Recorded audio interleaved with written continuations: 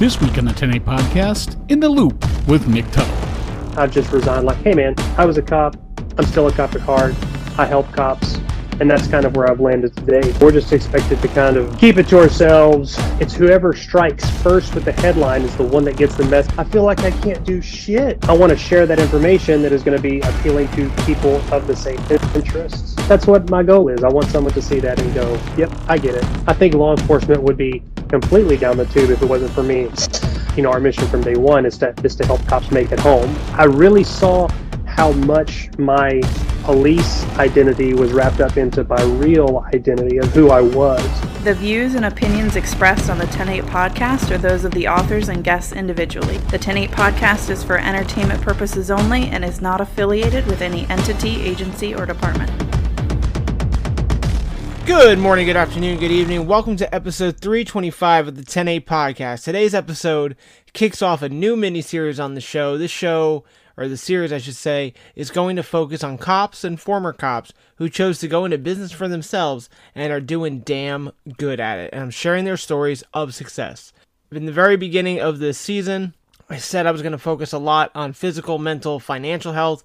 I've talked about physical, I've talked about mental. Haven't really touched on financial all that much because you know what? Finances are quite a taboo topic. I did talk about it with my guy Paul Britton from Canada, but this way kind of gives you another way of looking at your finances, something else to do with your money and to make you more money. Today's first installment is with Nick Tuttle. Nick is the founder of the company, The Mic Loop. If you had never heard of The Mic Loop, you're probably under a rock, but it is an amazing yet simple design that keeps the microphone on you and keeps it from flopping around when you need it the most. As any cop or dispatcher knows, if you can't access your radio, it's going to be a bad day, just flat out. And speaking of that, just a real side note, for all you cops that work in places that don't have good radio reception all the time, like in the mountains or, you know, super rural areas, my hat's off to you. I never could do that. I'm used to working in cities where you fall over and cops just dump out of your radio, you know?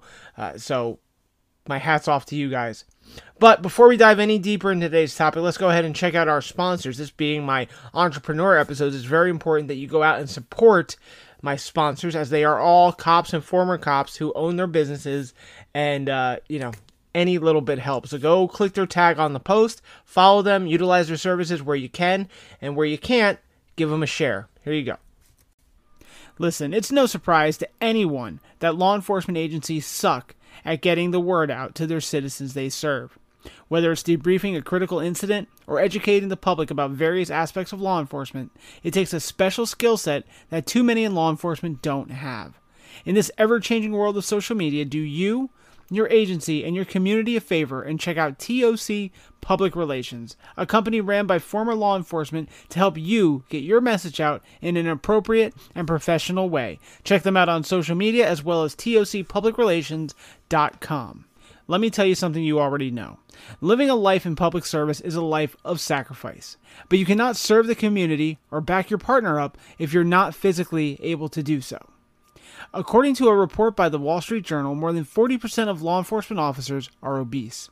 Other studies have found that police officers are 25% more likely to die from weight-related disorders like cardiovascular disease, high blood pressure, diabetes, and even some cancers. Why continue to be a liability to your partners, your loved ones, your community, and yourself? Contact the folks at fit.responders and get your fight back. And guys, I also want to tell you about our sponsor, Jiu-Jitsu 5.0. They just came out with the Jiu-Jitsu 5.0 app. It is the ultimate training tool for all law enforcement. Members of the app get on-demand access to a huge library of techniques for the streets, grappling-based workouts, yoga, and a monthly nutrition plan. They also have 24-hour, 7-day-a-week access to Jason, the founder of Jiu-Jitsu 5.0, for personalized training assistance.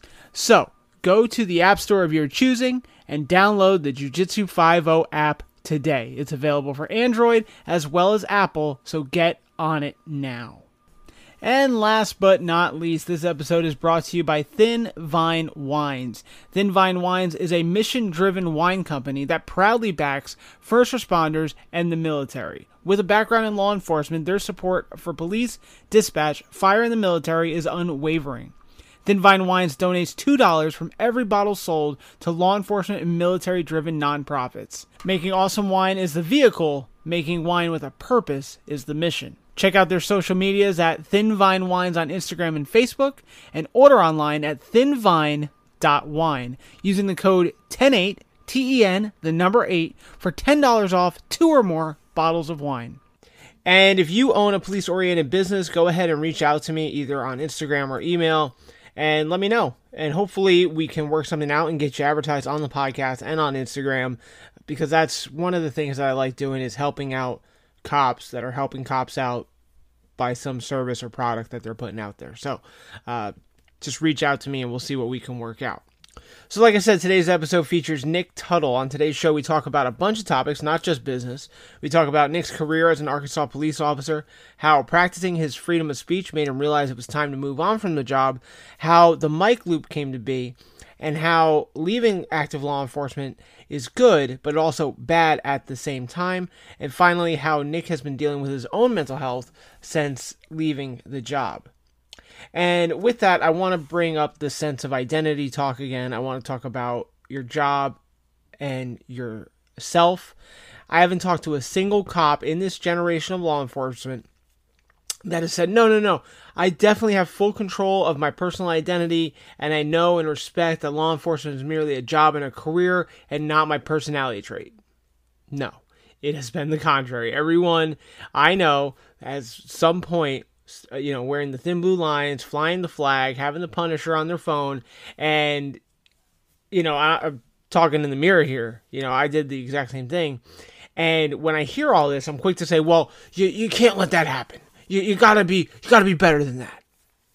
And I've come to realize, this is personal growth here, that what I'm saying is a gaslighting statement. Like, no shit, 10, if it was that easy, I would. And then I realized why this all happens. When you get out of the academy, or when you sign up for the academy, more times than not, the job is all you got. Your college friends, your military buddies, your civilian job buddies, they start to move on. Especially the moment you start the police academy, they don't want to touch that anymore. And that's even if you had those people to begin with. You're also past the point in your life where, you may be a child in your home, if you are still living there.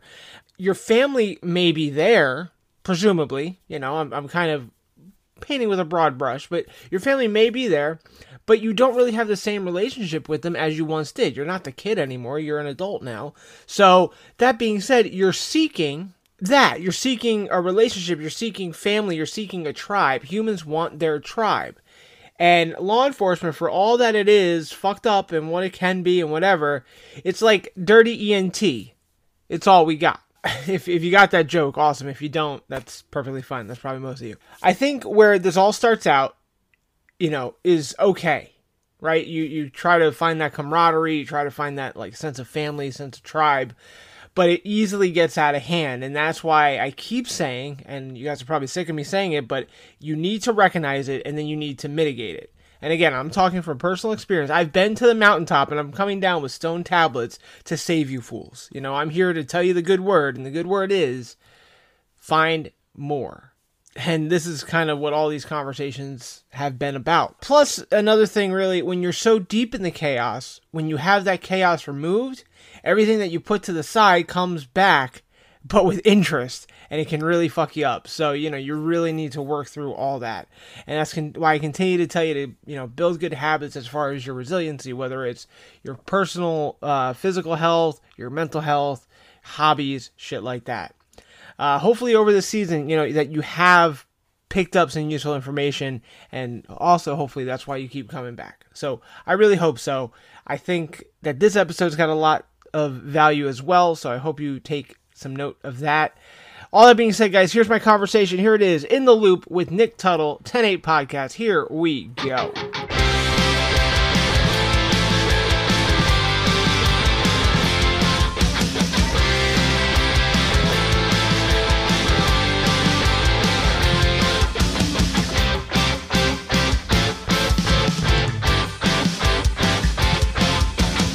All right, you've seen his merchandise. You've seen his product. Now we get to meet the man, the myth, the legend, Mr. Nick Tuttle of the Mic Loop. What's going on, sir? How are you? Oh, hey, man. How's it going? Thanks for having me. I really appreciate the opportunity to chat with you and anybody else who wants to listen. Absolutely, man. You know, the Mic Loop is something that I've heard of. The beginning of my career, it was out there, and it just it's become more and more widely used, widely talked about, things like that. So really, you, without knowing you at the time, have been a pivotal part of my police career. Now we're going into, my public service career, I guess you could say, now going into its 7th year. So it's kind of cool that that we've connected through social media, and now we're going to have this conversation. So I'm very, very much excited to talk to you and kind of pick your brain and things like that. So thank you very much for coming on. Yeah, absolutely, man. That's been one of the biggest aspects about this journey with our product. I mean, obviously it started out, we can dive right into, kind of our humble beginnings. To a little bit of background on me, I was a cop for 14 years. On about my 4th or 5th year as a cop, as a patrol officer, 2015 is when we started the Mic Loop. So, I just was looking for a solution, man. I came out of the jail and, got into a few scuffles whenever I worked in the jail, and my microphone kept falling off, and I had shopped around for some different products to try to fix it. And there were a few things on the market that fixed it. They kept your microphone connected to your uniform and whatnot, but nothing was really how I wanted it. And man, just one day I just kind of sandwiched some Velcro together and around some cord, and lo and behold, I had this thing that fixed my problem, because your radio mic falling off has always just been a big problem for cops. Anybody that's worn a corded mic, you try to reach for, you get out of your car, your mic falls off, you fight with a guy, your mic falls off, you chase a guy, your mic falls off. So anyway, I developed this thing. It was just a thing, man. It was just this janky piece of I don't even want to call it equipment at that point, but it fixed my problem, And here I was going to nights, showing my buddies, like, hey man, check out this thing I made, and they were like, oh dude, that's awesome. Can you make me one of those? And it just kind of spawned into this thing where I made one for like some of the guys on the shift, or just some guys from other agencies. We'd like talk shop at the coffee house or whatever, and they'd buy me a monster drink or something in exchange for one.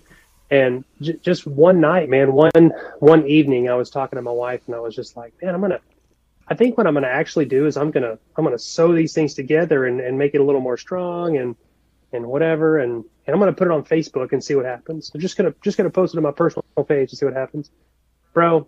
The next morning, I had at the time what seemed like just an unlimited amount of messages and comments on my post and direct messages. It was probably like 20, but for me, it was just like, wow, these people want this. And everybody was saying, how can I buy one? How can I buy one? So my wife, being the more business-minded person in our relationship, she's definitely the brains. She kind of took over, built a little point of sale exchange, and the rest is history. That's pretty much it. It started off that simple, and we've been able to build a lot of great relationships through it. And hearing your story about how like it's been a part of yours, like those are the things that really kind of keep us going, man. Those are the relationships we've built with cops everywhere. Right, absolutely. And it's how many. And this is not to discredit anybody who runs these businesses, but I feel like so many like cops start businesses, which is great, but a lot of them kind of just go back to the well that's always been good. The coffee companies, the the tactical companies, things like that. But I feel like the Mic Loop really fixed a need or filled a need that really, just was never done before. And you're right. There's definitely been things before that and everything before me working the road, but I think it's just so important, the product. So it's really great that the word has gotten out there and people have seen the value of it. So absolutely amazing. Yeah, we did kind of skip the intro a little bit, but anyway, we kind of went right into it. Sorry, man. No. I get on a roll, and that's just no. I love it. It's perfectly fine. So let's just kind of take a step back just a little bit. So we have Nick Tuttle, cop for 14 years. What state are you from? Arkansas. Wow, that's not one that you hear all the time. Arkansas. It sure isn't. There's not much to it. Yeah, I think no, Nebraska. I was going to say I think Books Behind the Badge is from there, but I think he's from Nebraska. About the coolest thing that comes from Arkansas law enforcement is the Arkansas State Police pit videos and their pursuit videos. Those guys are like, nice. Those are my heroes on the road. Those are the guys who I called. So that's the coolest thing that's going to come out of Arkansas. Okay. As far as like police action goes. And did you work the road the whole time you were a cop, or did you do other things, or? I was in the jail for just a few short years of juvenile detention, actually. Oof, I'm sorry. Before I got, it's okay. It's understandable. JDC was terrible. It was a nightmare, those little turds. Mm-hmm. But, they grow up into the criminals that you end up dealing with. But, yep, I got picked up, and there was an opening patrol that I put in for and got hired to patrol after 3 years in JDC, and I was on the road ever since. Okay, very good. And then you ended up promoting? Yep, I made it up to sergeant. I was a sergeant for the last 4 years of my my career there. Nice. Patrol sergeant. And then best job ever, man. Patrol sergeant. Yeah, I've heard mixed. I've heard people who get it and they're like, wow, this is kind of dealing with a bunch of juvenile delinquents, but this time they're cops, And then I've heard the other ones where it's it is rewarding and you do make a difference. So I could definitely see both sides of it as we speak about it. So then, what happened then? Did you decide enough's enough? Did you retire? What happened? Well, it's kind of an interesting story. So, we by that time we had been on social media for a while, and I started to try to make our business a little more personal in some aspects, and so I may have shared some opinions about certain walks of life in our line of work that didn't jive very well with our sheriff. Basically, I said that pedophiles deserve Uh-huh. the pedophiles deserve a final end, right? To put it nicely. KAP, as they would say. There you go. And of course, that message got picked up by somebody else on social media. Matter of fact, some guy in Portland who was an avid cop hater who screen recorded whatever I was saying and sent it to my sheriff and got me in some hot water.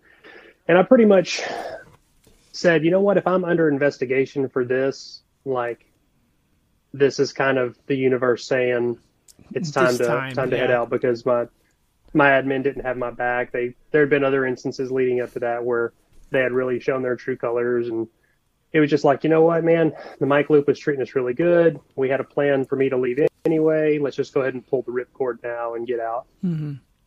Yeah, but I still stand on my opinion that pedophiles deserve nothing. Right. What year was that? Oh shoot, it'll be 2 years in April. Okay. 2 years next month. So I mean, that's 2021. So I mean, that's right about the time everyone was pulling the ripcord. I mean, it was. Oh yeah. The start of the Great Exodus. I saw a thing about NYPD having the highest number of retirees. Like the numbers just keeps going up for them. So I oh yeah, man, get it. 2021 was my last year also, and I know many people that also kind of boogied out of it. So I get it, and I think it's crazy. You see some people, let's talk about the lack of First Amendment protection in law enforcement. Like, we're the opposite of a protective class, if you want to say it that way. Like, everything we say gets vilified, it gets looked at. You can be on duty, off duty, it doesn't matter. If you speak your opinion and you work in a law enforcement capacity, that's a problem. And I think that's a problem. Like, we defend the Constitution, we do all these things, we take oaths, but it seems like many times we are not given that same decency to express our amendment protected rights. Yeah, we're just expected to kind of keep it to ourselves. I think that public opinion kind of thinks that goes into our impartiality is by not having, feelings about something and sharing the way we think or our viewpoint on things, at least it's a double standard, at least not when it applies to them. If our opinion applies to their favor, of course, they support it 100%. But if it goes against that, and that's people in general, man, they want people to have their back, and especially people in power, which, law enforcement officers, they're granted a significant amount of power under their duties, so that's, it's kind of like the case of, showing up for some sort of custody exchange. The either parent will want to try to get you on their side to believe them. It's the same thing with everybody else. If your opinion goes against theirs, then you're not for them. Same thing goes with your administration.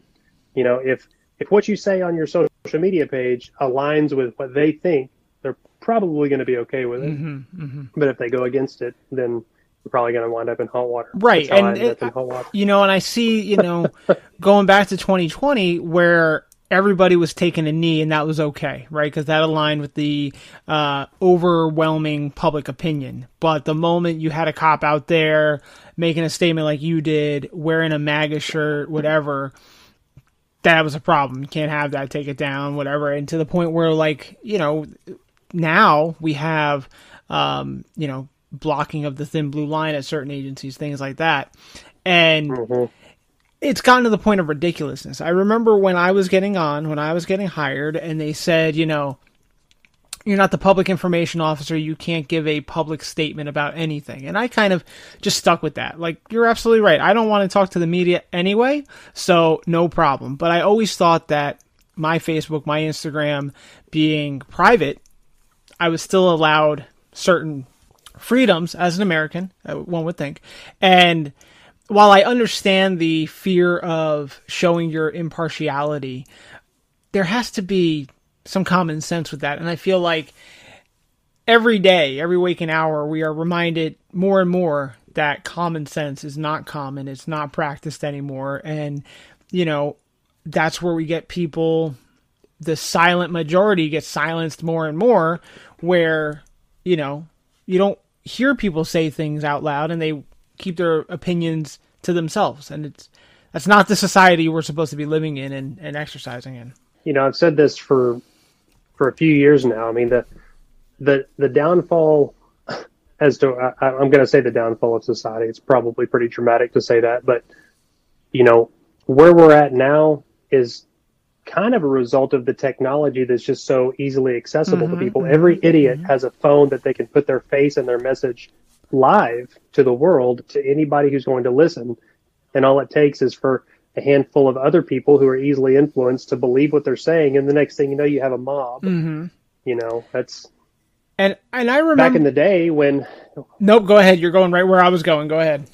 Back in the day, whenever I was a kid, you watched the 5 o'clock news, the 6 o'clock news. That's how you got your information about the world, and that's back whenever news was relatively credible, because there wasn't such a competition for who got the biggest headline, and nowadays it's whoever strikes first with the headline is the one that gets the message, because the truth that comes around the back end, that doesn't matter anymore, because you've already gotten the headline.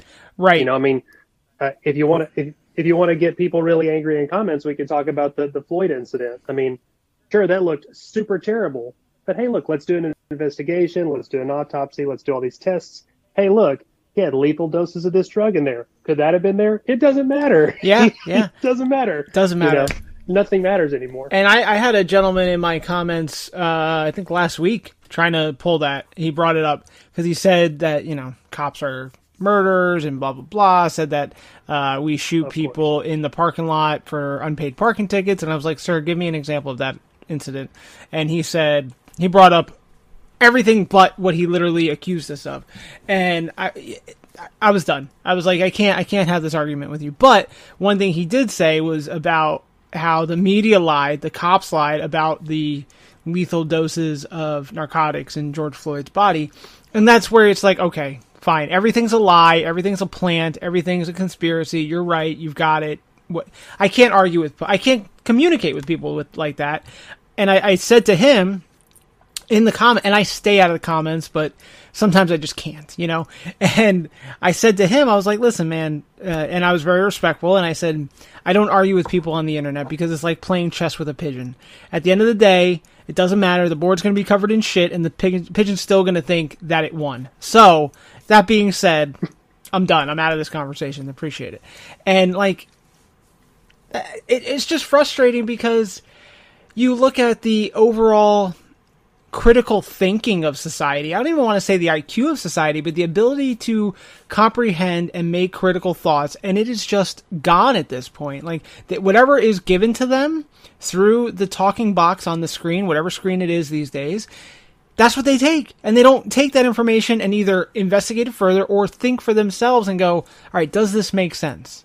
And that's what's frustrating to me. Yeah, I think that's kind of the biggest thing. Nobody takes a second to ask, does this even sound plausible? You know, not even probable, just plausible. Because there have been some headlines that you just read that are completely ridiculous or just completely false. I mean, I'm victim or I'm guilty of getting sucked into a headline, and then you read the article. You actually take 3 minutes to read some words, and you realize, oh, well, that headline was total bullshit. Right. You know. Yeah, so this is funny that we're bringing it up. I'll have to attach it to this episode. When I was in high school, when I was a senior in high school, I was doing like a video blog program or project or whatever. Before I did podcasting and everything, this was like my foray into it. And I basically stole the model from a bunch of YouTubers that I enjoyed at the time. And I would grab some news headlines and I would, you know, it's kind of like weird news or whatever. And there was one that I put out there, and it said something to the effect about Marine recruit or the Marines not being wanted in Southern California or something like that. And ended up being that they were banning Marine recruiters at this certain place in Southern California, whatever.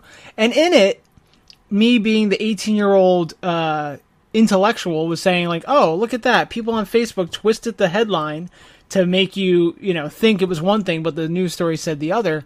And it's just gotten so bad from there, 15, 16 years later, that we are so sensationalized that we will read that headline and that's it. You know, our attention span is so short that if it's not in a 15-second TikTok or if it's not in a headline, that's all we take in. We don't click the link. We don't read the article. And I'm like you said, I'm guilty of it too. It's bad. It's getting so bad. Yeah. Well, you know, being a business owner, even it makes it hard to get traction on social media at some angles because your business doesn't necessarily feed the algorithm unless you play ball with the algorithm. You know, so that's one real reason why, you know, I make stupid video TikToks that show our product. You know, I mean, and then those really, it's almost like the dumber they are, the more ridiculous they are, the better they perform, because not only will they get attention from being clever or funny, they'll get attention from people bashing you for doing something, you know. And then I've gotten to the point where, you know, I welcome the hater comments. Your Gary V video that you shared the other day, man, like I saw that before and I was like, he's 100% right. But like the hater comments, that's just like fueling your posts, fueling your traffic. And, you know, back in the day, I used to get into arguments with them in the comments. You know, somebody would say, hey, you bootlicker. And man, I would just like, I'd twist off. Boy, my fuse would be lit. And I'd just be like, I couldn't type fast enough. You know. Oh yeah, I've got that for sure. You know, you got to step back. You know, I mean, and what you're doing is you're really, especially if you're representing a product or representing, you know, a brand of some sort, you just end up showing your ass. You know, when you start arguing with people, and it just becomes a, you know, playing pigeon with chess, or playing a chess with a pigeon. Yeah, I mean, like you said.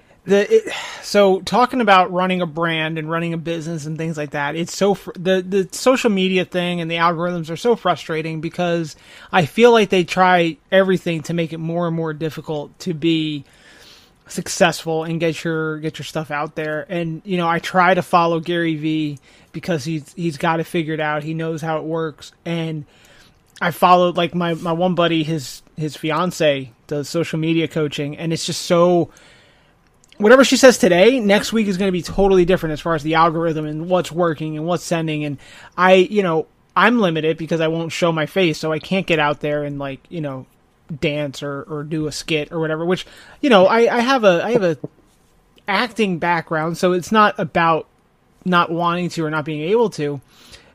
And like you said, you're going to get the haters, you're going to get people going like, oh, what the hell is this cringy shit? Which they'll say anyway. It could be something actually enjoyable and totally wholesome and whatever, but they're still going to make comments. Mm-hmm.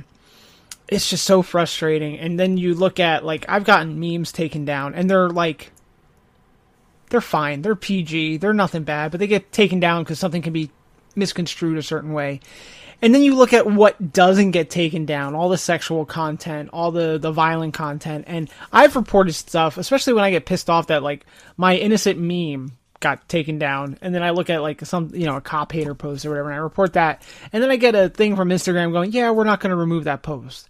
I'm like, what? Same. And it's just so frustrating. Like, I've literally, I think in the beginning there were ways that you could, like, leave a comment in your reporting being like, hey, this is showing a cop getting murdered. That doesn't have to be on the internet.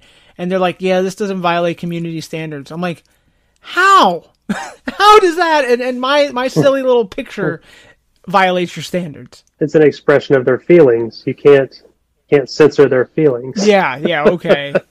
So are mine. Mine are expressions of feelings also. But, it's just challenges that you have to overcome, man. I mean, especially, it's one thing if, I have the two pages. I have our business page. I have my personal blog page. And, I would kind of blend the two together, mm-hmm. and we just ran our business. But I decided, you know what, man, I kind of want to throw some salt out there, and I don't really want to do it on our business page. So, mm-hmm. I started the Sergeant Tuttle page, and I do more hobby stuff and advice stuff, and I may tiptoe on the line of crossing it every now and then on some comments, but by and large I still try to keep it within the boundaries because I am also the face of our brand, and I mean my page is attached to our other page, so you just kind of have to play the game, dude. I mean you can't go you just can't go full send off the deep end and right. really throw it out there. And there's some guys do though, man. Some guys can pull it off. Some do. Some go wild, and I'm like, how is this not taken down? It's funny as shit, but how is this not taken down? But then you're right. I think it was back in September, October, something like that. I posted. I think I told this in a previous episode, but I posted a meme. I reposted a meme that I posted like a year prior, and it got taken down for promoting violence or whatever. It was an office quote, and I contested it and whatever. And then the original meme got taken down from 2 years prior. So then I just went broken arrow, and I was just like, all right, let's see if Instagram will ban me. I was stupid, but I was angry, and I was, whatever. So I started posting all this random shit, and sure enough, I got more shit taken down, and I lost different privileges and stuff, which is stupid, right? Like that's not a good business model, but I was thinking more emotionally than logically. And you're right. I bring this up because I had someone reach out to me yesterday going, hey, I'm trying to build my page on Instagram. It's just not working. How do I do it? I don't know. I don't know how my page got to where it is. It's all frustrating. I feel like all of our pages, yours, the Mike Loop page, all the meme pages, all the police content out there should be whatever our follower is, add 50,000, because that's really what it should be. But because the algorithm and the shadow bans and everything that happened for the past 3 years, we're just so stymied, and it's so frustrating. So I don't have that answer, but I think your answer of just play the game is probably the best answer. Is just, hey, whatever's trending, go with that, and you'll it should set you free. Yeah, the biggest aspect that I've tried to bring into our social media over the last few years has just to, you know what, man, I'm just going to play to my audience. I'm going to make content that I believe is going to be relevant and relatable to cops. That's who our business model is after. That's who our pages appeal to. That's who we want to see our product and our pages and our posts is law enforcement officers, and as far as my personal page, I do a lot of gun stuff. I'm a forever student of trying to learn how to shoot better and stuff like that. And so I want to share that information that is going to be appealing to people of the same interests. I don't necessarily, look for stuff that's going to just placate to trends and whatnot. If it falls within our boundaries of law enforcement, that's great. But, by and large, what I want is that 2 a.m. cop who's sitting there on a Sunday, a Sunday night, Monday morning, where nothing is happening in their area, to be able to find my page and see something, and they find a laugh at it. They find it amusing, and which I'm sure that you look at it the same way, because they see the meme or they see the video and they think, I know exactly where this is coming from. That's funny. That's it. Yeah. It's like, I made a TikTok. I'm really ashamed to say this, but it's for the business. It's for the business. Yeah. But so we have a TikTok account, and I made this video one night where, what it's like, man. You're working nights, and you're fired up, you're ready to go, and you get sleepy, whatever. You're pounding caffeine, whatever the case is, and at 3 o'clock in the morning, you're dozing off or whatever. So my video is basically me fired up, and then 3 o'clock in the morning I fall asleep and my phone rings and I answer the radio. It's like, it's just, there's like 2 million views on that. There's like 2 million views on that thing. It's like, you serious? So, but it's just that thing, like cops, nurses, night shift workers, people can see that and they're like, I know exactly how that guy feels. And that's what my goal is. I want someone to see that and go, yep, I get it. Yeah, absolutely. And I think that alone, that, I don't even want to say camaraderie, but that kind of cultural understanding of each other is kind of what gets us through. And that's why the memes are so important. That's why, I have no problem. This is going to get some backlash. I have no problem with a cop out there who may make a TikTok or a video. I'll say off duty, but come on, we know the truth. If it's humorous and relatable, like, I don't want to see you dancing in front of your police car. I don't want that. But like, if you think about it, we all got started one way or another because of the Mike the Cop videos, the Officer Daniel videos, whatever. And why? Because we related to what they were doing. And, no one out there was doing what they were doing. And it was fresh. It was great. And when you find something like, there's a few cops out here that,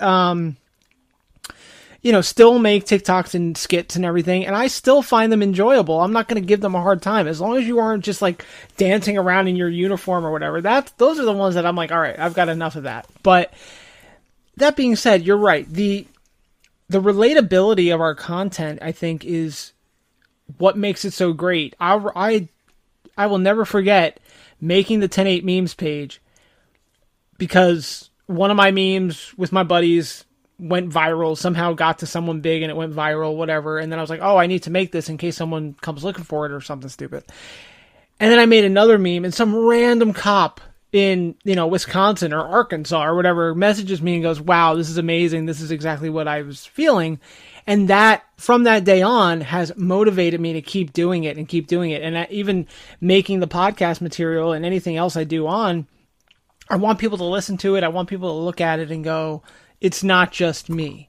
And from there, whatever comes of it, whether they need support or whether they just need a laugh or they just need a buddy to chat with at midnights, all those things are important. And, it's gotten to the point for me, and I wonder if it's the same for you, where when I release something and it doesn't do very well, it's like, oh man, like either people don't like it, which I don't think is the case much anymore, but it's, oh man, not enough people are seeing this. I think this is of good value, and it's unfortunate because I think more people need to see this. Yeah, I feel the same way. I don't know if you've seen some of my, well, you probably have seen a few of them. I mean, I see your likes and stuff on some of my posts, but it's like, do you know how many uniform changes I have to go into on some of those videos? Of course I want people to like that shit. But yeah, it's you put stuff out there, you have a good idea, you think it's a good idea, you think, man, this is gonna make some people laugh. It doesn't get the traction you want. Sometimes it gets traction days later. I've gone through bouts where like I have that disappointment, but anymore it's just kind of like, you know what, I want to throw this up. I'm going to throw it up there and see how it does. If it does good, if it doesn't, that's fine. Yeah.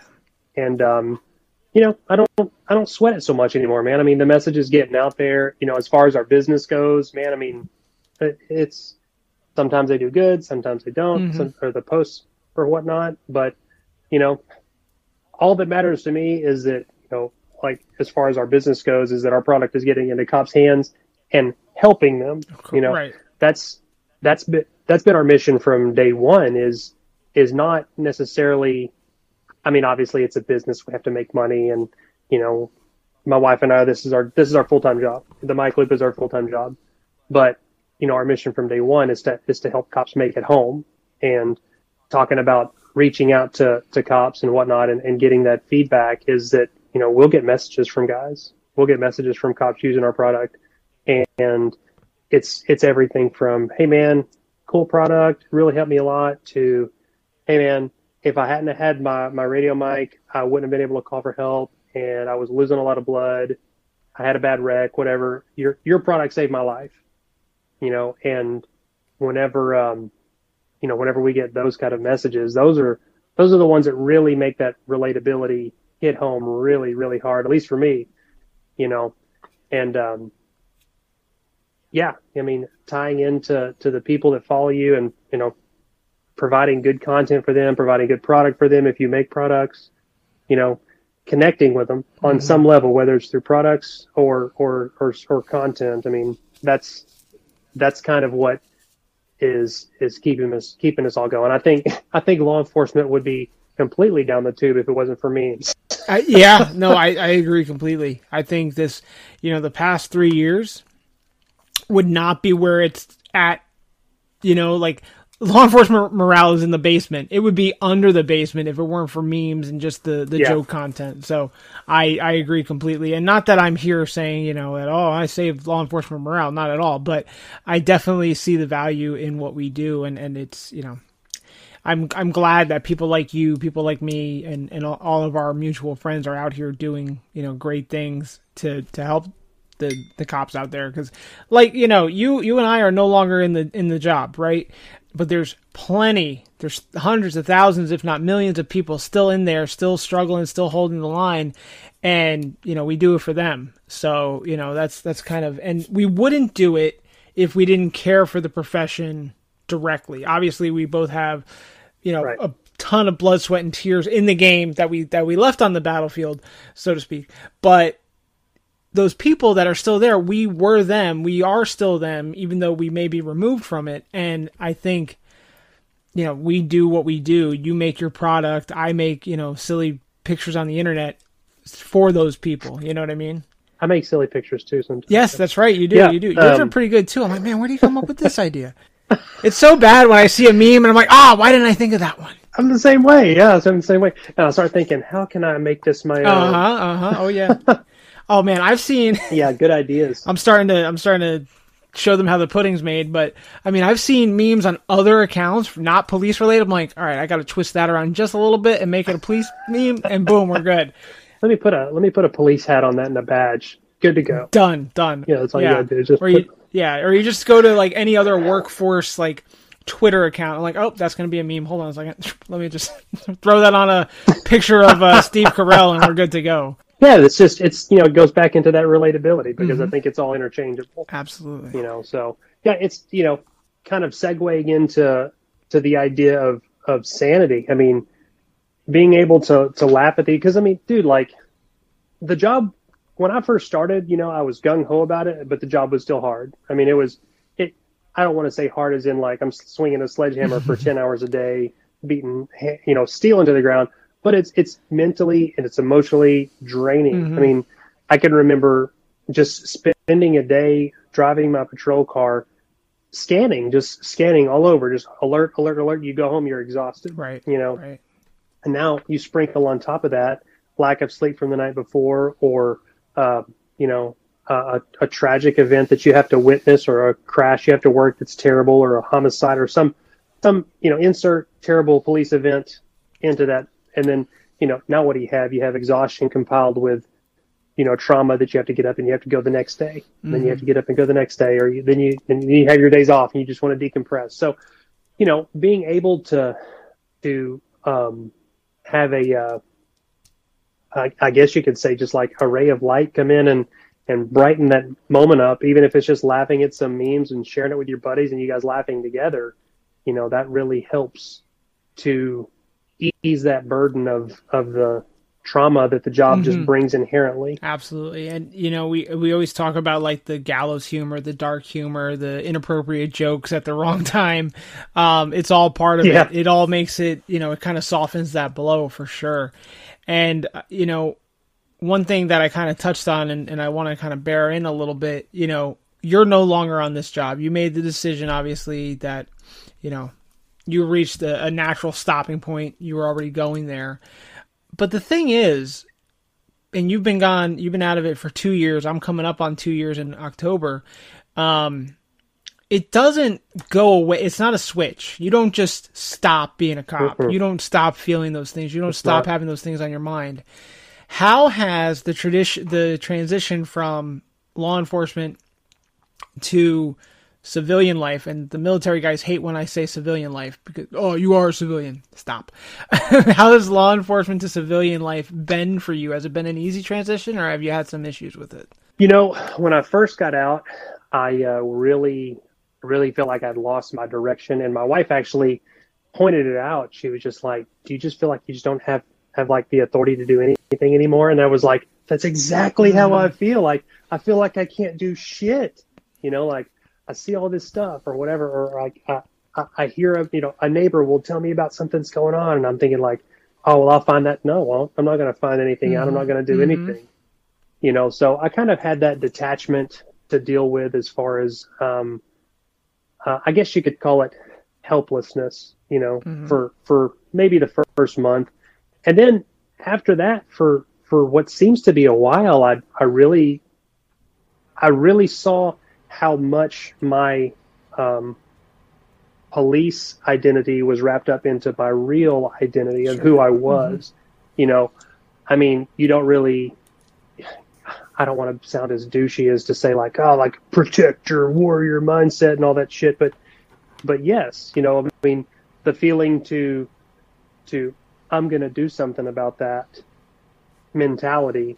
Like, I can't do shit about it. I'm just the regular guy now. I'm not, it's not like I can call up a cavalry and have something done about the crackhead down the road, So there was definitely that losing that identity, and obviously our business keeps us tied into the law enforcement community. And, so I'm seeing this in my feeds all day, and I'm having to like interact with it with our business and my personal page, every day I'm interacting with it, making posts, having to make police posts about this and that and the other. So I'm seeing this in front of me, but I'm having to realize like, am I a poser now? Am I just like LARPing over here doing this stuff? Because like, I'm not really the police anymore, but like, this is still my community. But I mean, ultimately I've just resigned like, hey man, I was a cop. I'm still a cop at heart. I help cops, and that's kind of where I've landed today. But we talked a little bit before the show started about, I've recently had a big journey into my own mental health a year and a half after hanging it up, and you get to a point to where, at least in my case, I mean, the trauma just starts to set in, and the only thing that I can equate it to is the fact that when you're working, you're exposed to this trauma, just whether it's whatever trauma it is, but you're exposed to either every shift you work or every rotation you work. There's going to be something, something that normal Joe down the road just doesn't see. Most civilians don't see somebody's dead grandma laying in the floor after she's been there for 7 days. Right. They just don't know how to process that. They don't know how to process it. There's no way to describe it. But, I found myself where I could drive by a house that I knew something terrible happened, and I'd be like, man, I know what happened there. And I could start feeling like anxiety. And that's when I started realizing, I'm like, maybe something's wrong. Mm-hmm. So, I've started to try to get some help with that, as far as like understanding, like, why am I having this response? And it is, man. I mean, we're just exposed to so much that, I mean, suicide is the number one cop killer, period. I mean, over anybody else's bullet, over crashes. I mean, cops are killing themselves, but nobody's really asking why. Mm-hmm. I think that there are people that are asking why, but as far as me getting out of the job and transitioning, that's been my biggest thing, is to really find out who I am on my own identity outside of the badge, not putting on a uniform, and really just kind of being comfortable with that, mm-hmm. being comfortable with not doing that job anymore.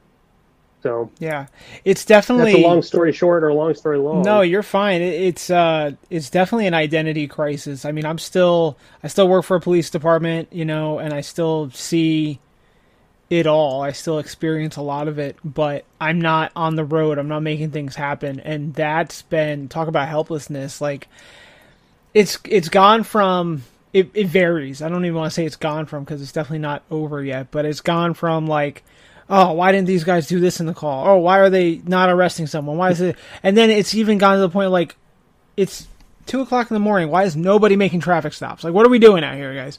And I'm making TikTok. Yeah, exactly.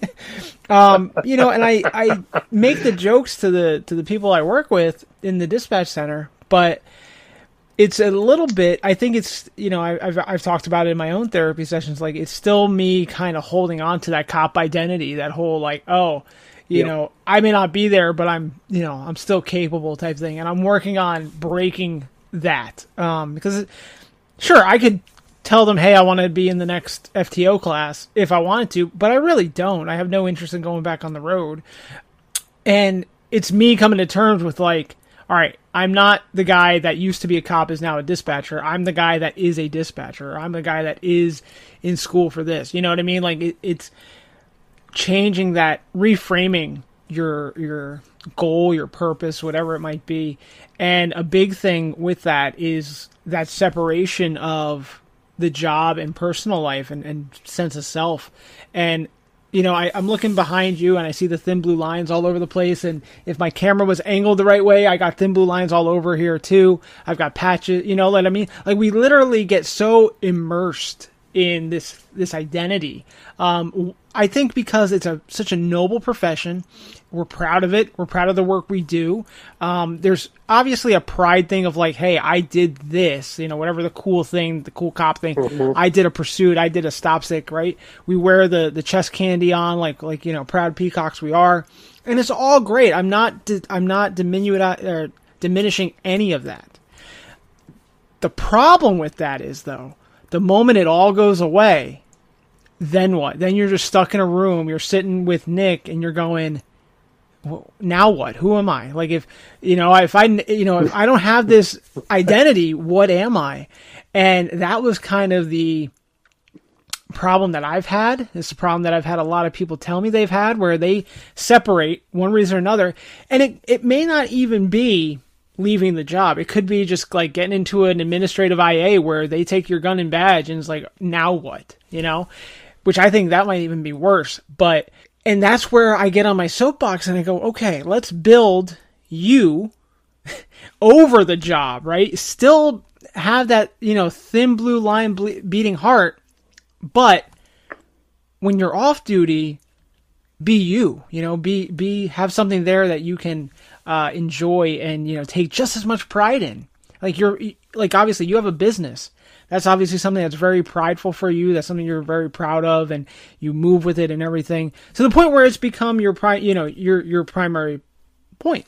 And, other people go back to school, things like that. And that's great. That's great. And we can do that while we're still on the job. That's kind of the point that I always try to drive home is like, and that's why I'm kind of doing this entrepreneur thing. Is like, you can do this while you're still working. Obviously if there's no conflict of interest with your department policies, and even then you can probably skirt around a little bit.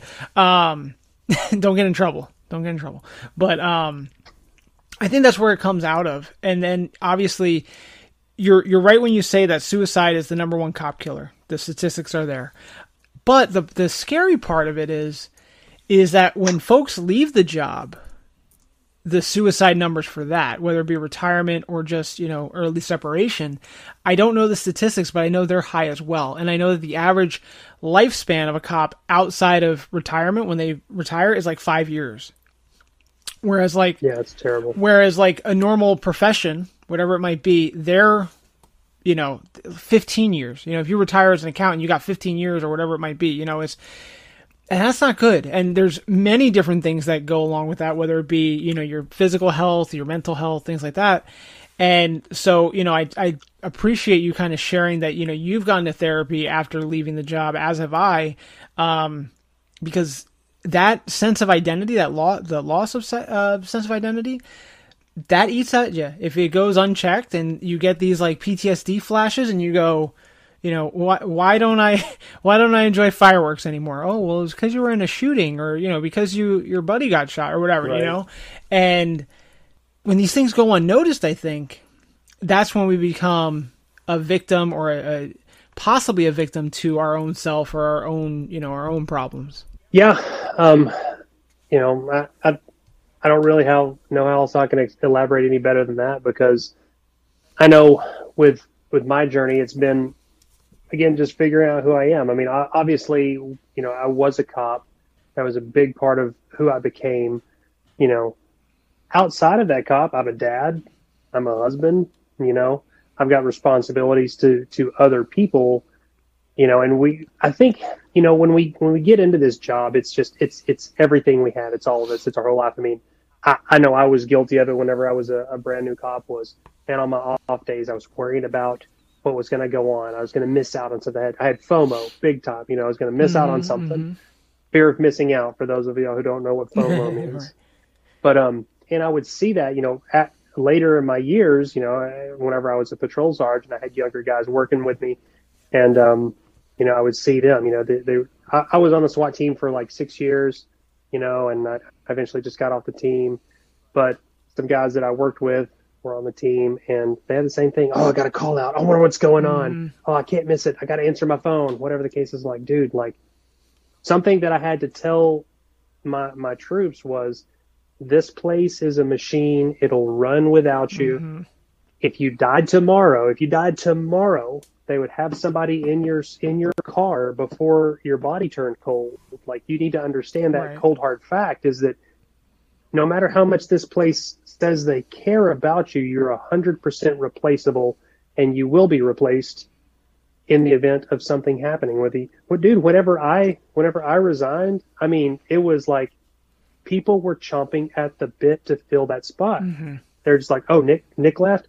Oh, we like Nick. He's great to work with. I'm like, can I have a spot? Can I have his car? Can I have this? I want to get, so to have that mentality of, I have to be here, just creates an undue stress. And I think that it kind of feeds into that idea for a lot of cops to have that, that sense of having to be there, or the place is going to fall apart without me, or whatever the case is. And I think when you can realize that, like, hey, this is my job, it's my days off, peace out, I'm going to take my days off.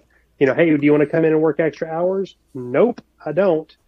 And you don't. The strength to say no to that is very, very important. Yeah, man. The power of no is incredible. Yeah. And once you learn that, that's the thing. And, that's kind of where I'm at now. I've got supervisors that say, hey, why don't you have your work email on your phone? I'm like, am I required to by policy? No? Okay, that's why. Because for so long, I was exactly the person you're describing. I was constantly checking my work email. We all were. Yeah, absolutely. Oh, there's a special duty assignment. Bam, let me just get those 3 hours real quick. It doesn't matter that the money, it's going to take me an hour to get there or whatever. Like, it doesn't make, it doesn't matter that it doesn't make sense. I'm still going to jump on it. And I think you brought up a good point. As a supervisor, if you notice that your troop, a guy in your troop or several people on your troop are always picking up overtime jobs and they're never home, right? It's like, people used to say that to me, but it was almost like a badge of courage at that point. Like, hey, you're never here. What do you do for fun? Blah, blah, blah. I'm like, I'm here. I'm good. Whatever. And my mentality at the time was, well, let me get this overtime while I'm young and agile and like I have the stamina for it. And then as I get later in my career, I'll chill. Later in my career didn't happen. I burnt the fuck out, and I never made it to that point. And I think as a supervisor, if you start seeing that, be like, hey man, like leave some for the rest of us, like, you know, and approach it in a caring way. A lot of times your sergeant is going to see you more than your family is. So, you know, sometimes you have to take that fatherly advice and be like, hey, maybe take a weekend off and not pick up every overtime gig and things like that, you know. And I think you made a good point, because, you know, you saw it in your people, and you saw the same behavior that you exhibited when you were younger. So it's so easy, you know, and I feel like it's so easy to just be like, oh, he'll figure it out. He'll get it. Well, maybe they don't. Maybe you're like me and you just keep picking up overtime until you burn out. And then like the last thing you want to do is anything to do with a squad car. You know what I mean? Yeah. Later, the last few years I was on, I mean, I looked at it like, oh, I have sick time. I'm going to be sick tomorrow. Mm-hmm. That's how I looked at it, because like, it's my time. And I would tell my guys, you know, I mean, if they've been coming to work and whatever, we've just been rock and rolling. I'd be like, hey man, I think you're gonna have a cold tomorrow. Why don't you take off? You know, you got any sick time? Take some time off. We've got it. You know, and just to reassure them and try to plant those seeds in their mind to let them understand, like, hey, we've got it. You know, this place will be just fine without you. We're gonna be fine. Hey, look, if anything happens, I'll call you. Yeah, you know, one of those kind of situations. But you know, I wanted to make sure that they had plenty of time to download and to debrief themselves, you know, this is a job, man. I mean, it's being a cop is realistically, it's no different than being a grocery sacker at the store, you know. So it's a job. You show up for a paycheck. The only difference is that this title, it gives you authority over other people, and you know, there's a certain nobility in this protector, whatever, you know. Consequently, there's no, or not really understood by a lot of people, is that law enforcement are not required to protect you. It's just kind of part of things. Right. They're required to, like, hey, that guy did something bad. Okay, well, we'll try to find out who he is and we'll arrest him. It's not a matter of like, I will stand in front of the bullets for you. That's the moniker that we carry, is that no, we'll jump in front of the whatever, you know. I'm all for the whole run towards gunfire to stop bad people from doing bad things, but there's nothing that says, oh, I get to be your human shield because I'm a cop. I get to take all the punishment because I'm a cop. And you know, I kind of think that, you know, that's a misunderstood concept that just kind of comes along with it. It's law enforcement culture is just, it's kind of spoiled, you know. I mean, this isn't a jab at cops. This isn't saying anything bad about cops. I love guys that are still out there just hammering it and doing the job. But the cold hard fact is, we really eat our own, man. We eat our own at every single agency. You know, look at the business that happened with I hate to even bring it up, but like the Laverne PD thing. You know, if people think that shit doesn't happen all over the country, they're blind. Yeah. The only difference is that shit show got picked up in some internet traffic, and it just caught wildfire. Correct. You know, there's probably officers there that they're like, oh God, I work at this place. This is all this place is known for. I'm just here trying to do my job, and now that's all this place is known for. You know, and who was the people that was making all these memes and sharing all these memes? It's a bunch of cop pages and a bunch of cops. Right, you know, yeah. and I mean, it just got out of hand so bad. Sure. And, you know, that is like the tip of the iceberg. It goes so much further, and there's so many other incidents. And like the last week's big flavor of the week was the Louisville, Kentucky, you know, they had a training accident or whatever. And it's just like, you know, my buddy Dexter Pitts, he made a post, and I know you commented on it, like, the last thing I want to do is be meme page famous. And there's a level of, you know, humor with that, of course.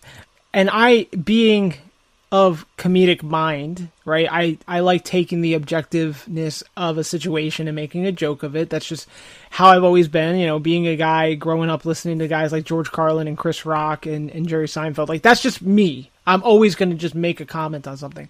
But it's the nitpicking, the bullying, the kind of doubling down on stuff. That's where I'm like, all right, we've gone too far. And I literally made a meme yesterday, and I'm going to post it probably by the time this airs. It's already going to be posted. But I said, it's got Spider-Man. He's given a speech. The biggest threat to law enforcement is law enforcement itself. And it's all of that. You can, and you can range it from whatever you want to do, but you have people in law enforcement agencies struggling, period. Whatever it might be, whether it be mentally, physically, emotionally, whatever, and we don't reach out and help, and or we talk shit. And so many cops out here and dispatchers and firefighters, wherever, talk shit about their coworkers, and then you get this idea of this person, right? There's a person that you've never worked with. You hear all these people just talking shit. Then you work with this person, and you're expecting this person to be a piece of shit because that's all you've heard.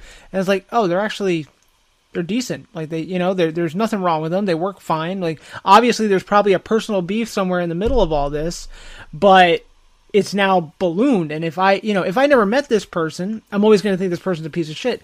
It goes back to just reading the headlines, right, and not reading the full article. And we really need to stop. Like in a world where the number one killer of cops is suicide, we need to look at what our actions are doing and what our statements are saying and how that's affecting. Like, I really hope that those people in Tennessee are okay. Like I made fun of the incident, not the people. And again, I think my meme was basically saying this happens everywhere. This is not unheard of. I hope they're okay, and unfortunately, with all the drama attached to this, maybe they'll never be cops again. And it's really unfortunate because in the grand scheme of things, they didn't really do anything all that wrong. Yeah, they shouldn't have done it on duty, but like, it's whatever. You know what I mean? Like, unfortunately, I feel like that could be looked over, be like, oh yeah, that was bad, but whatever. And that's it. We eat our... Yeah, you just say you filthy bunch of perverts. That's all you got to say. You filthy bunch of perverts. And then you go about your business. Right. I I think anywhere else, that would have been a slap on the wrist. That would have been a little bit of a suspension. Moved on. Somehow it got on a news cycle. It must have been a slow news week because we're talking about cops. They brought that up. And then, obviously, like we said, it got internet traffic. But I know drama at agencies I've worked for or agencies in the counties I've worked in that was either the same or would supersede that by like tenfold. Never got heard about it, right? Never made the news cycle, which is fine. But yes, it all happens somewhere. The important thing is to like think before we act. And I don't know. It's tough because as someone who, we were kind of talking earlier, like, makes edgy humor at times, I know that I have to watch things that I say and not every thought that comes to my mind. Because, of course, in my mind, I've made tasteless jokes and everything. But, you kind of have to look and be like, all right, is that the right thing to post? Is that the right thing to make public for the world? I saw something. Where did I see this? Oh, I saw it on a class I'm taking. And they were saying, if you're going to post it on social media, would it be appropriate for a kindergarten class to look at it? That's where you kind of have to look at things, And if you would be in front of your children's kindergarten class and this thing were to come up on the whiteboard, would that be okay? And I think that's kind of a great, compass, a great true north when you're making things on social media. And just realize that, when you're bullying, because that's what it comes down to, when you're bullying people, there's someone attached to it, and a lot of these, there really is. And that's, and whether it be on the internet or you're just talking shit in your department or in your precinct, there's a person there, and they have issues going on. And, my interview this past week, we talked about like, if one of your coworkers gets arrested for DUI, the initial response is going to be, oh, that guy's a drunk. That guy's careless. That guy's whatever. You don't know what went up to that. You don't know why he was drinking and driving. There's always a why. We all know that. We're cops. We always investigate the full story. There's always a why. But I feel like we don't give each other and ourselves that benefit of the doubt. Yeah, man, there's not a lot of grace in law enforcement. I know I saw it at my old agency is, you got somebody that does something that is, I don't know, we'll just say makes a dumb move or just a bad move, and it's like, oh, that guy's a fucking idiot. That's the thing is that, and then they develop this moniker. Then this person starts talking about this. I know for hands down. I mean, I am not innocent in that area of not partaking into. Oh God, look at this body cam video. Look at this idiot. Oh yeah.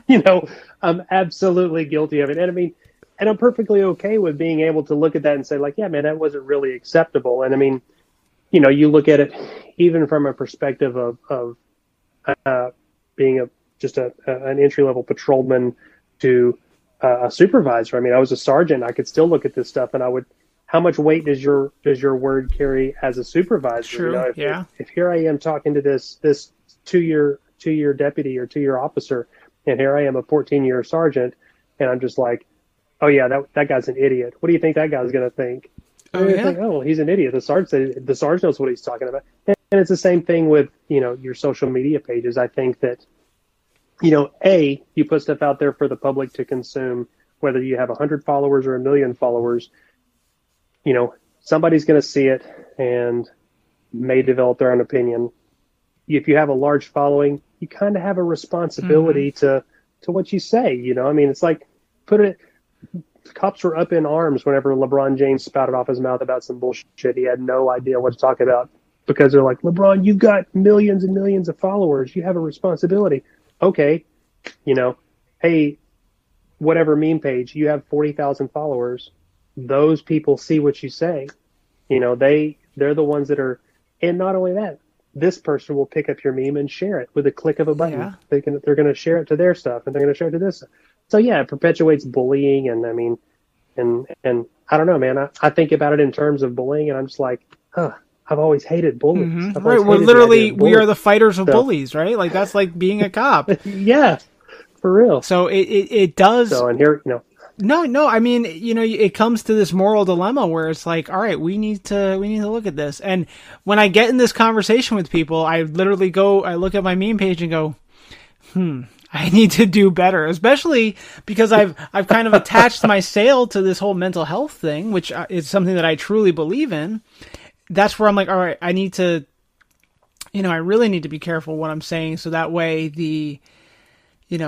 if I were to make a meme about those people in Tennessee, about those people directly, and something bad were to happen to them, if they were bullied too far, what does that say about me? Like, could that have been, And the one last thing I'll say, and then we'll move on from it, is there was so the thing in Tennessee happened, and then like immediately after it in New Jersey, there was a teenager, like a 14-year-old girl, killed herself from bullying.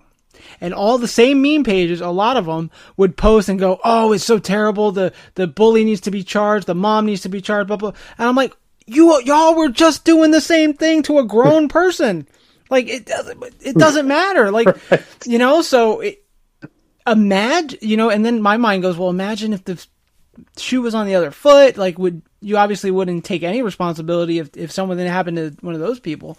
So I agree. I think it's important and imperative for us in a way to like fix law enforcement culture. There's a lot of stuff that needs to be changed. We need to like think before we post. And I'm all for kind of poking fun at the job and being like, hey, the job's got its issues, and, troopers are big hat wearing dummies and, stupid stuff like that. Right.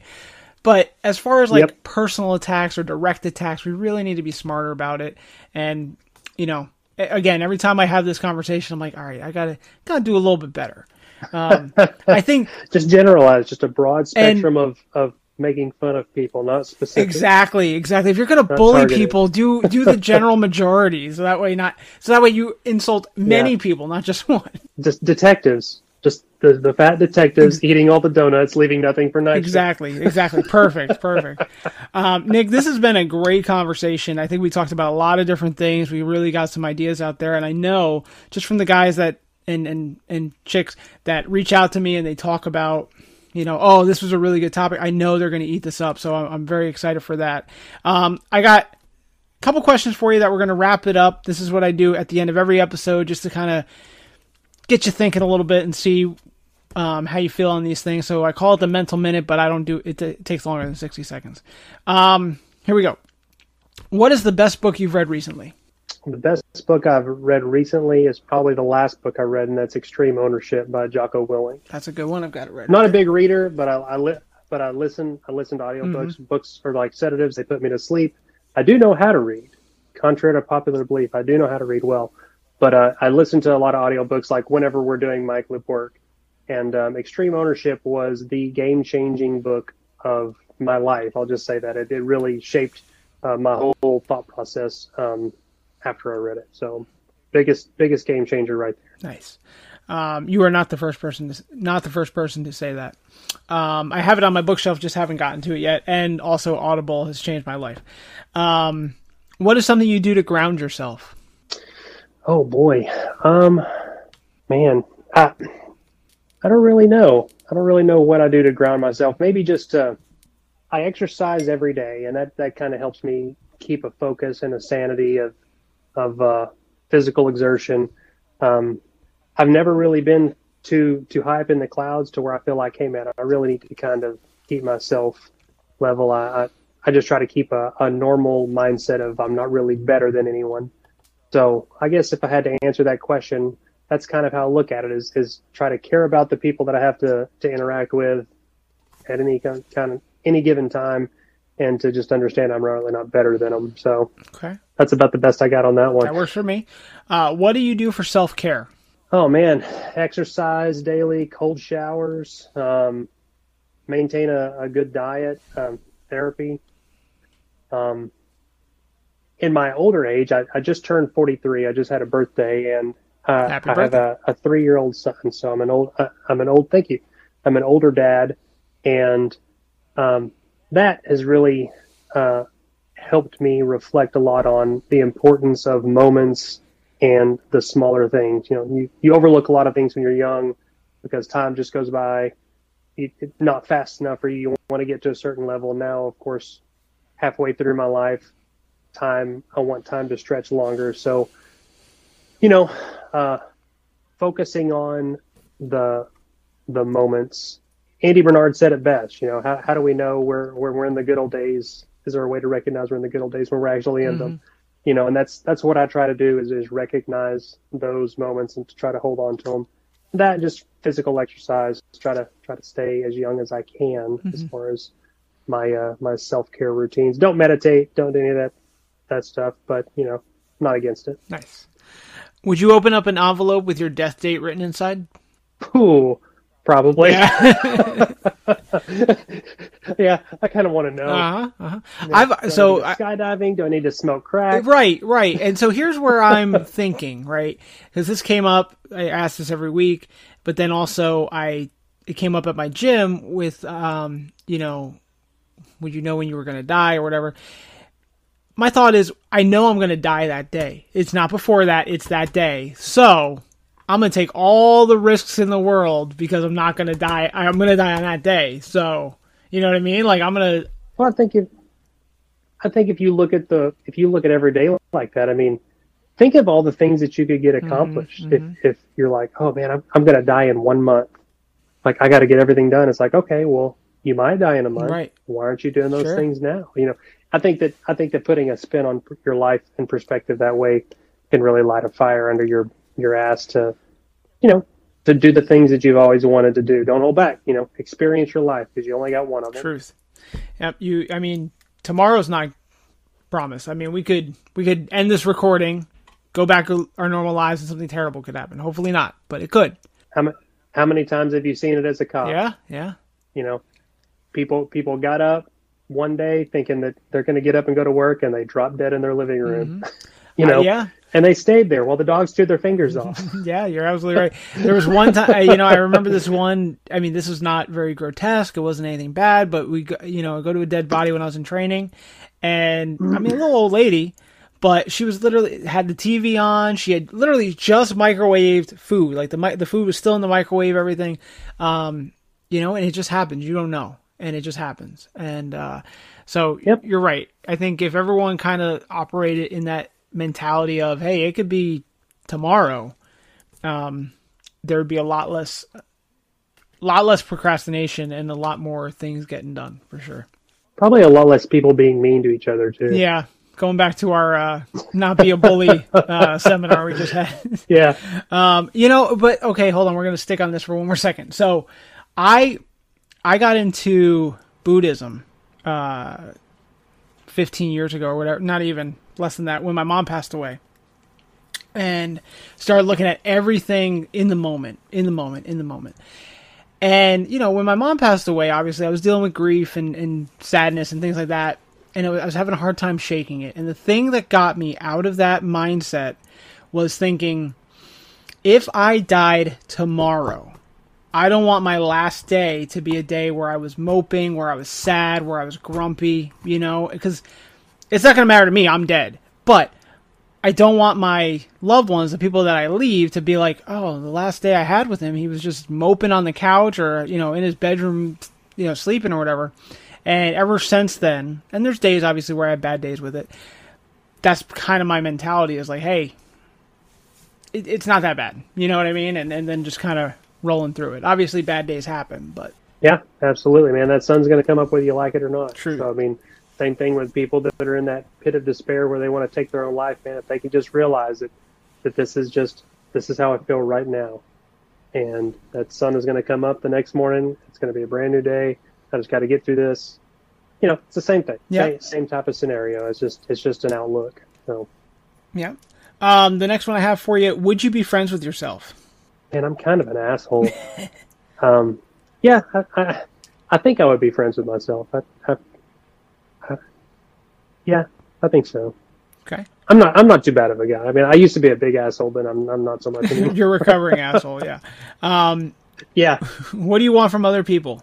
Just all their money, man. No. I think the only thing I want from other people is I think we all just kind of just want to be respected, man. And I don't mean like respected like you should respect me, but just, hey, look, man, I'm taking up the same space on this earth that you are. Let's kind of work together and just respect it as a person, as a human being, really. Yep. Where am I at? What sort of impact are you looking to make, and how will you make it? Selling Mike Loops. No, I think the impact that obviously our product is important to us, and our mission to help cops is important to us. But from a personal standpoint, I'm a dad, man. The biggest impact that I want to make is on my kids' life, and to give them good programming, to be good people, and to understand the world as best as they can, really. Mm-hmm. Teenagers, it's hard, man. I've got 3 teenagers. It is hard to help them understand the world because they're teenagers. Yeah. The stubbornness that we grew up with has like only been amplified. Oh yeah, I'm definitely getting payback. How do you define the word friendship? Oh, man, friendship is, obviously it's somebody that you can count on to tell you when you're wrong. That's the biggest aspect of a friend.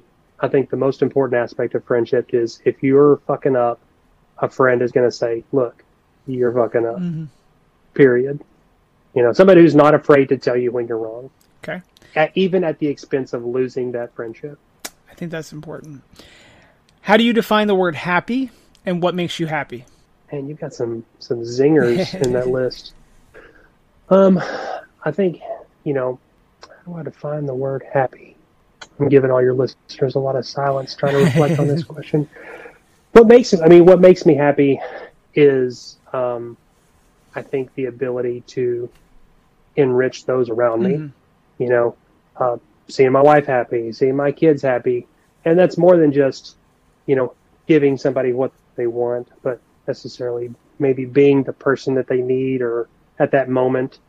Defining happiness is, I think, just having, just a self-awareness of your place, man. Just understanding just where you fit into the world and finding, satisfaction with that, and just being humble. Mm-hmm. Humility is probably a huge part of being happy, because if you're not humble, then you're always going to be striving for something else that's just out of reach. Okay. And then the last one I got for you. What is the meaning of life? Christ. Man. I think if I knew that answer, I wouldn't be talking to you right now. Right. I'd be making a lot of money selling a book. Man, I really think that the meaning of life is just, interacting. I've kind of gone on this theme of with these questions as other people, but it really is. I mean, it's relationships and other people, and making that impression in other people's lives to make them better. I think that's kind of been a big theme that we've been talking about this whole time is, how we touch other people's lives and affect their lives. I'm a firm believer in, you do something kind for somebody, it perpetuates kindness. So, that being said, I think that, perpetuating that kindness could be the meaning of life. And I think, or just, the earth circling the sun and blood pumping through our veins. That's probably part of it too. I've noticed that obviously the people I ask are in law enforcement or whatever. And I've noticed that we're all givers. Like when I say, what's the meaning of life? Everyone's got something to give. It's never like, oh, accumulate wealth or this, me. It's all giving. So I think that speaks a lot about the personality types that obviously I speak to on the show. That's it. That's all the questions I got. Those are the toughest ones that I ask for the hour or hour and a half or whatever it may be. Nick, this has been great. I appreciate it. If someone wants to get in contact with you or the Mic Loop or buy a Mic Loop, how do they go about doing all that? Easiest way is through social media. Instagram is our most active platform. You can find us on Instagram at the Mic Loop, at TheMicLoop, or you can find me at Sergeant Tuttle, SGT_TUTTLE. Also, our website is themicloop.com. You can contact us there through email and any other platform at the Mic Loop. That's it. Awesome. Everyone go check it out. If you don't own a Mic Loop, change it. Change that. It would change your life. Since we've been talking, I posted that we were talking. Got one person showing me their Mic Loop, their 10.8. They got it. So it's out there, and they're like, it's the best thing I've ever bought for my career. So it is what we said it is. Right on. All right, Nick, we'll talk to you later. Thanks for the time. Absolutely, my pleasure. Everybody stay tuned. We will wrap this episode up in just a moment.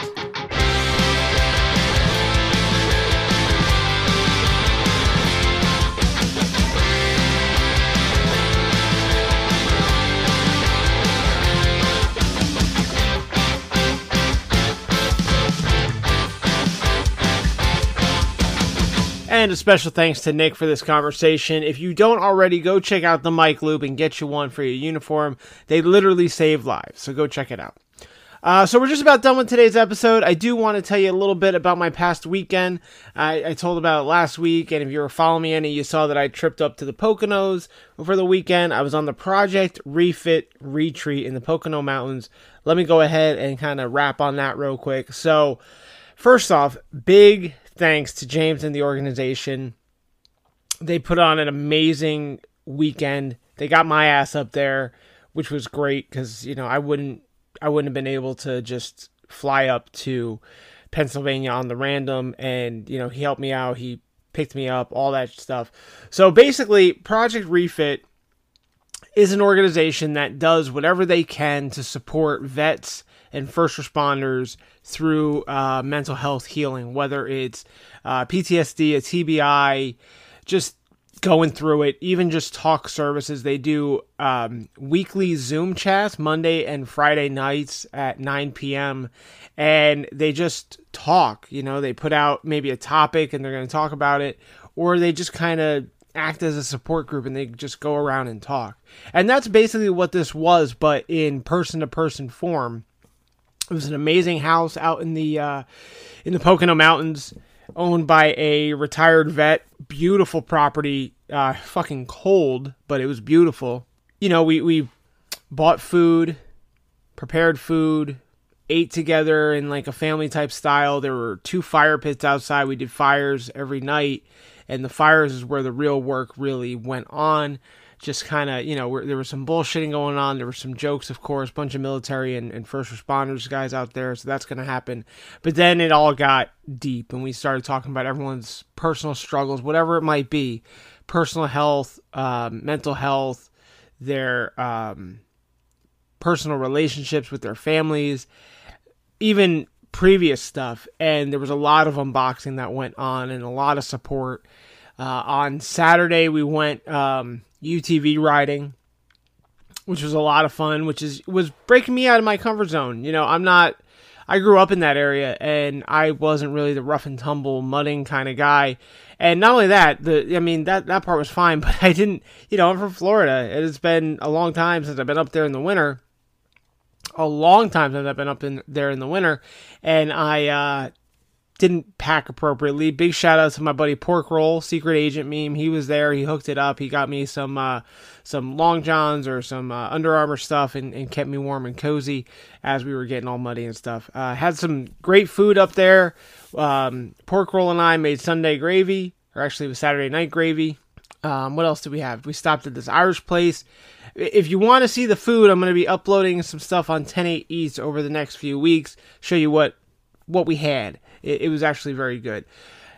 But the drive away point that I want to tell you is Project Refit is doing amazing things, an amazing purpose. They are non-profit. So, they thrive on donors and support and things like that. So if you have a chance, please go check out Project Refit at projectrefit.us, projectrefit.us. And if you feel so inclined, think about donating to their amazing cause. You could do it one time, you could do monthly. The more support, the better. And they're really doing amazing work. Go check out one of their Zoom calls again, Friday and Monday nights at 9 p.m. Just log on. You can do it right from the website, and it'll be great. I logged into my first one this past Friday.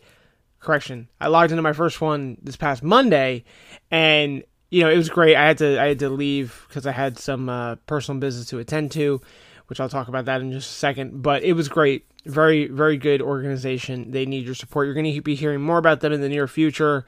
And James Corbett, he was on the show last year.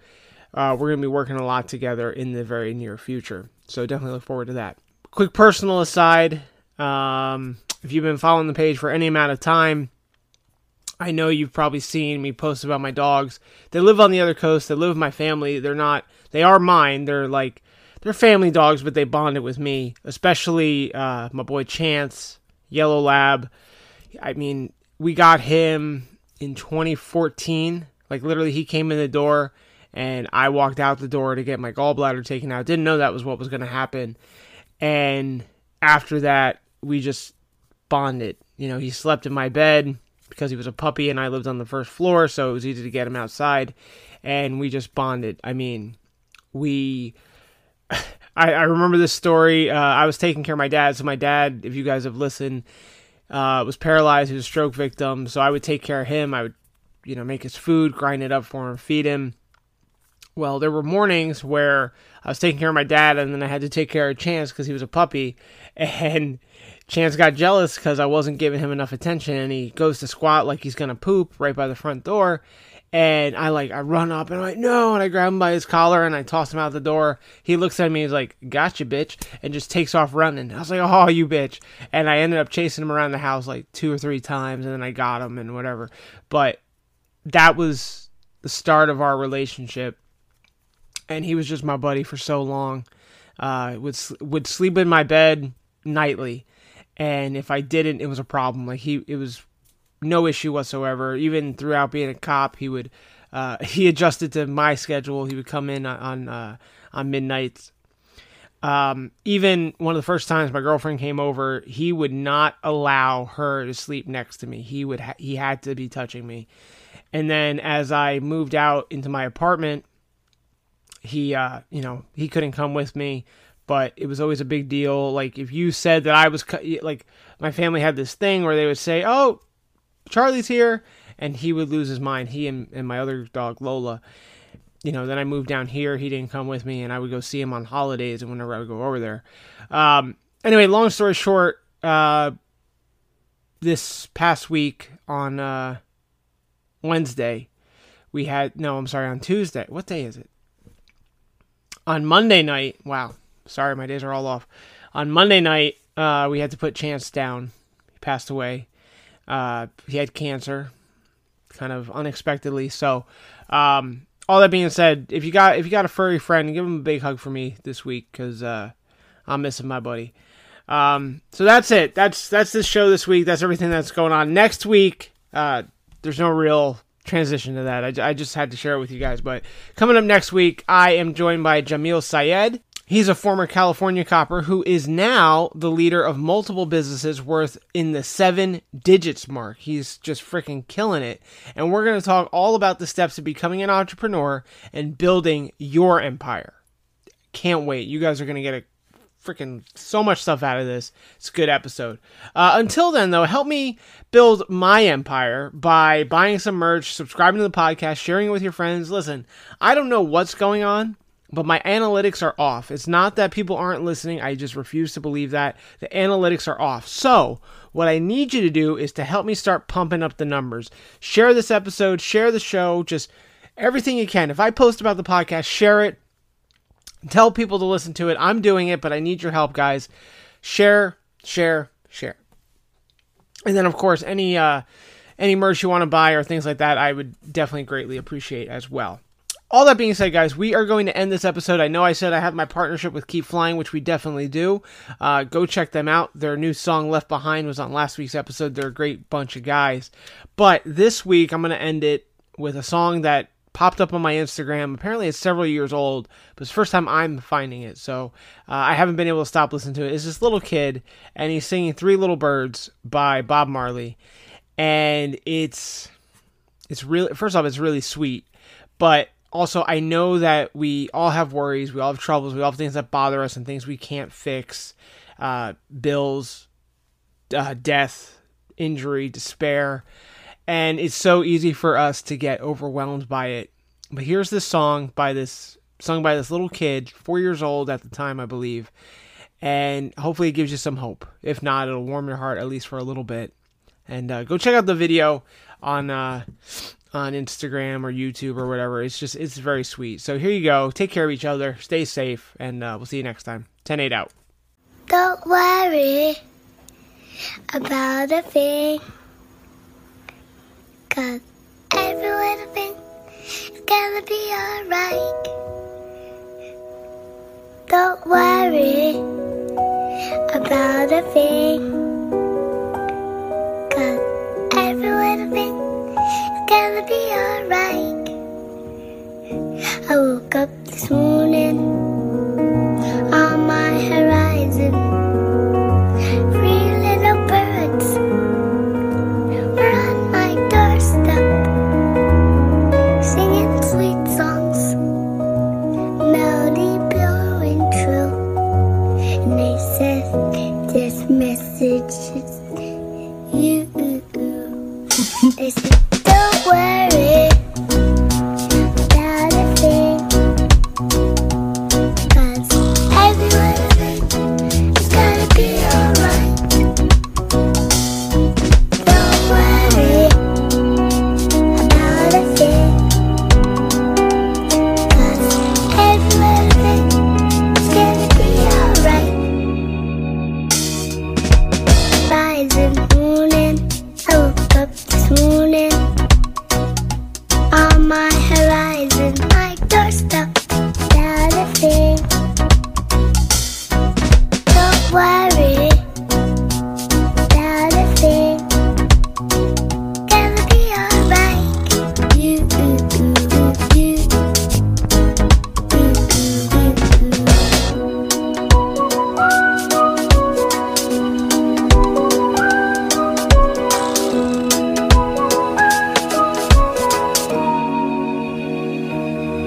Don't worry about a thing,